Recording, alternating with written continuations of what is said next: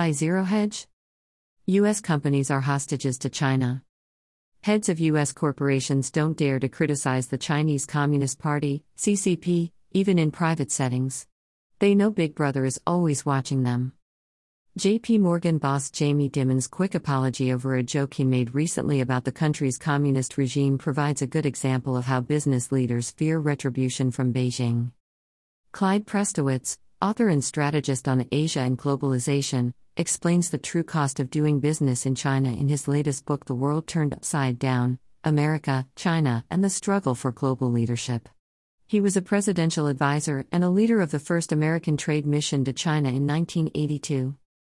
The U.S. companies that are highly coupled with China face all kinds of risks, from intellectual property theft to commercial cyber espionage.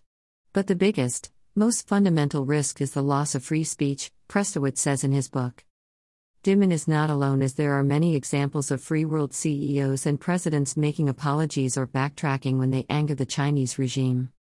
During Hong Kong protests in 2019, for example, Apple pulled from its App Store a map application widely used by pro-democracy protesters that showed the location of police patrols and tear gas deployments, citing security reasons.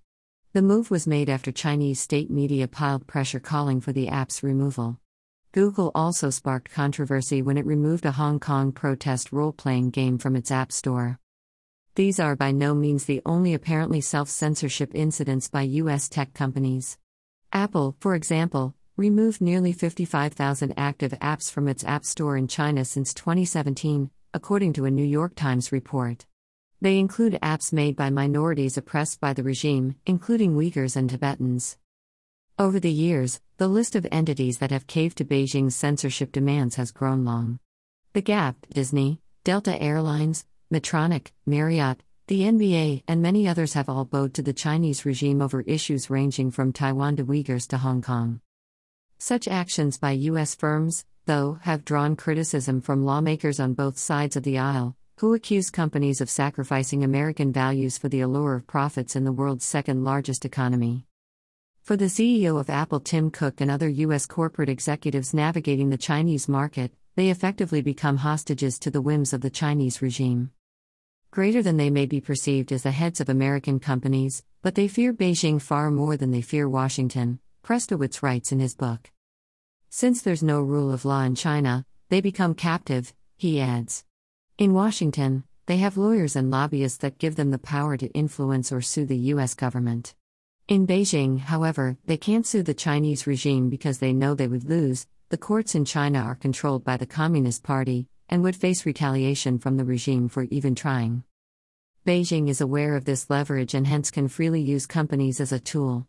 As I wrote in a previous column, the Chinese embassy in Washington is pressuring U.S. companies and trade groups that have business interests in China to lobby against a comprehensive China bill that aims to enhance U.S. competitiveness and hold Beijing accountable for its human rights abuses.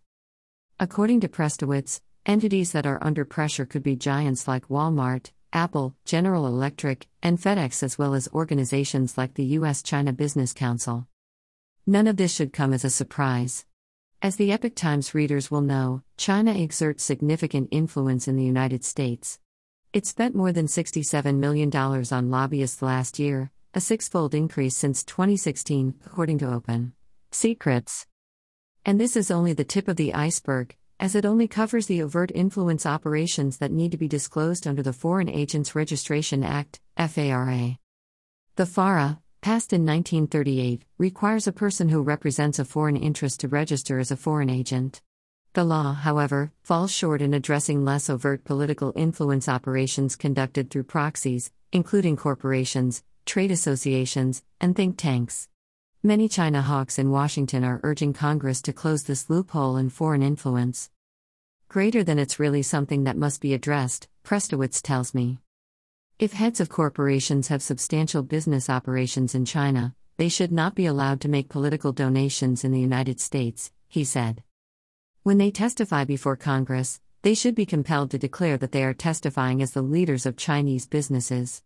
They should be made to tell the public and the Congress that they in fact are subject to pressure and influence by the Chinese Communist Party.